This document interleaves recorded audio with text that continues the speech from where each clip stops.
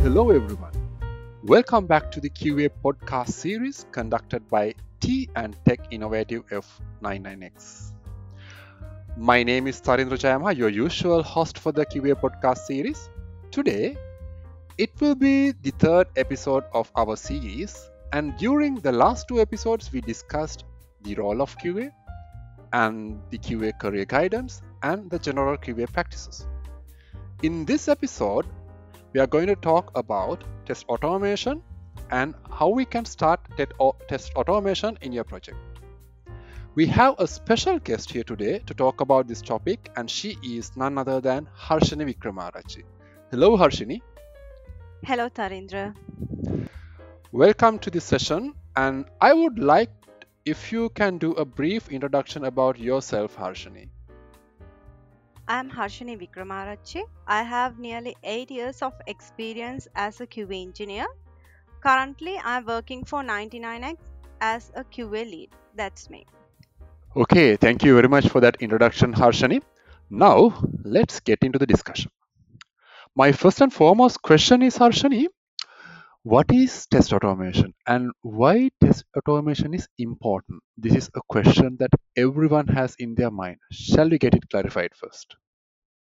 Yes, Tarindra. Test automation is running tests automatically, managing test data, and then utilizing results to improve the software quality. In our day to day testing life, we come across repeatable and time consuming manual test scenarios. As a solution for this, we can use test automation. I would say one main purpose of test automation is to save time, effort, and money. Sarindra, you know that now most projects follow Kanban process, where we have multiple releases per day. A project like that, automation is an essential factor since QAs cannot always execute their regression or smoke test suites for an each and every release. So, using automation there, we can remove manual errors, reduce lead time, and help in increasing the frequency of releases. So, this is why automation is important. Nice explanation, Harshini. So now assume that okay, I know what is automation and why it is important. The second question a person might have is what should be the initial step if we are starting automation in our project? What should we do? Yes, Tarinder, that is a good question. I should say this might vary from project to project. For some projects, they can start writing a automation strategy document as the first step. We might not be able to add all the necessary things at once, but Tarindra, we can go step by step while we are growing with the automation script. There are few points that we can include our in our automation strategy documents. As the first thing, we need to identify the scope, which applications or the scenarios we will be automating. And then we can do POCs and select necessary tools that match our requirements. Another important point is automation approach. We might automate the features in the same sprint where the feature implementation happen, or a sprint back, or when a new test case is added to the regression or smoke test suite. Yes, so we discussed about the scope and the approach. What about the test execution plan, Harshini? Yes, Tarindra, we need to come up with an execution plan, whether we are planning to execute this script after each release, after a dev commit, or weekly likewise. And the strategy document should include failure analysis. Uh, we should think about how we are going to handle failed test cases, and how we are going to do troubleshooting and bugs reporting. Better to have a note on these kind of things as well. Tharindra, another important point is ROI.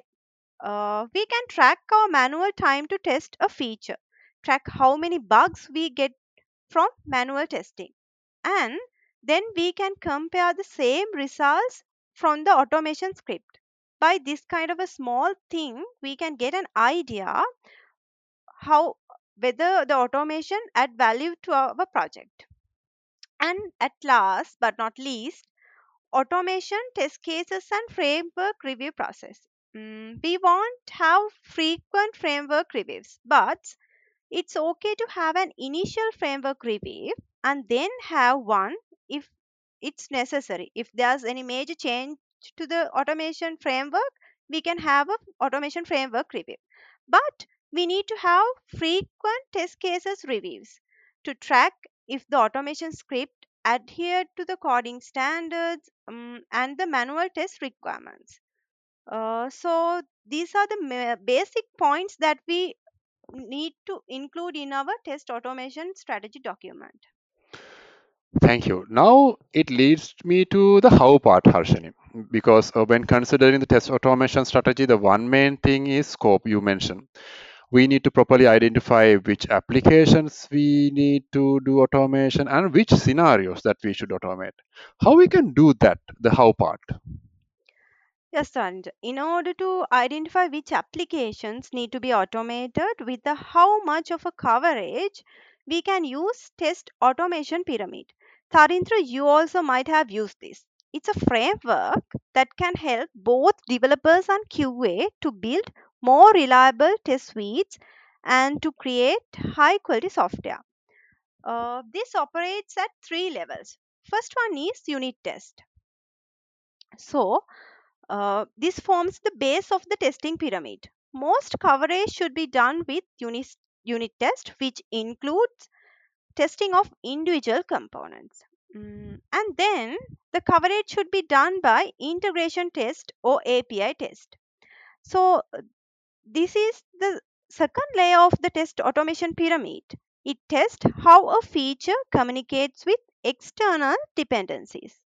And then we have the end to end test or UI test on the top of the pyramid. Tharindra, UI tests are on the top of the pyramid because they usually take the longest to run. They can also be fragile since it involves testing a large variety of user scenarios. Most of the time, UI change frequently, and due to that, these element changes, automation script get failed. So it's really hard to maintain when there are a lot of UI changes. So it's better to have a less test cover or test automation coverage from UI. So Tarinder, this is how we can select the applications for automation. Okay, Harshini. From the explanation that you had given about the test pyramid, we can say that most of the coverage should do with unit tests, then API tests, then UI. Um, the question is, from each application, how we can select automatable scenarios. Yes, Tarindra. As you summarized, now we have an idea on selecting the applications for automation. Now let's look into test scenarios. A test need to meet some criteria to be automated. Otherwise, it might end up costing more than it saves. First thing is repeatable test. Normally, for every release, we have to execute the regression or smoke test suite. So, that is a good candidate for test automation. And then, test that takes a huge manual effort and time. As an example, applications or user scenarios which includes lot of forms. Sarindra, you know that they are really time consuming. These kind of scenarios are easy to automate than manually test. And then the applications or the features that are stable. If we are trying to automate features that have frequent changes, we will end up with lot of maintenance work. So we need to be mindful on this point as well. Tarinder, these are the basic things that we need to consider in test scenario selection for automation. Yes. Thanks for that explanation to Harshani on these test scenarios and how we can select the automatable scenarios for the or from the test pyramid. This lead to another important point that I noticed from the strategy document.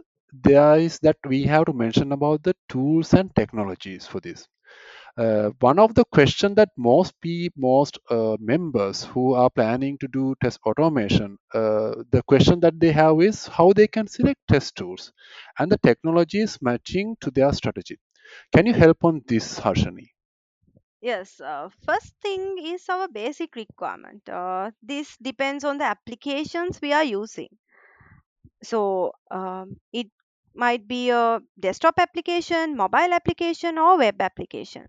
There are automation tools which can use for multiple applications as well. And the second thing is licensing model.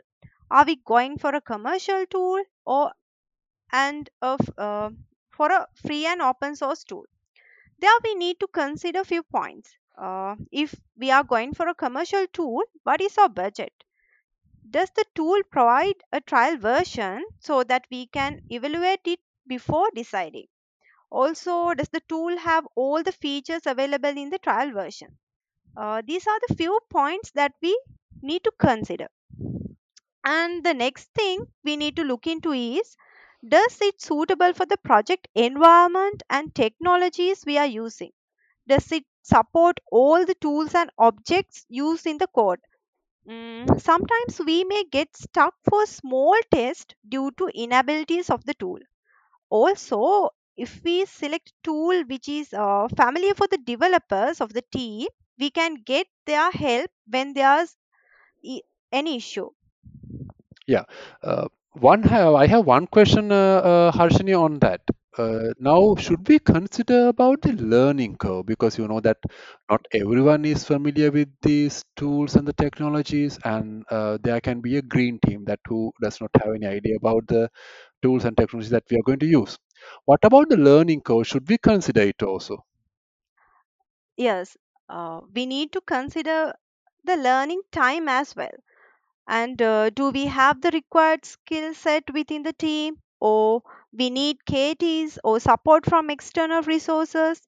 If we come up with any issues, do we have the necessary resources in the internet? Tharindra, user support is also an important fact.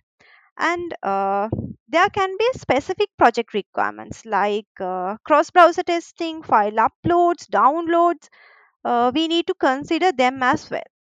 And script execution, it also an important part. No point of executing our script in the local machine and verifying results only by ourselves. We need to add it to the delivery pipeline, so we need to verify the tool integration with existing CI/CD environments and report generation part as well. These are some facts that we can consider. Tharindra, first, we need to create a matrix including all these requirements. And then we can do a R&D and find out some tools that match our requirements. Then we can do POCs on those selected tools and come up with a suitable tool. Yeah.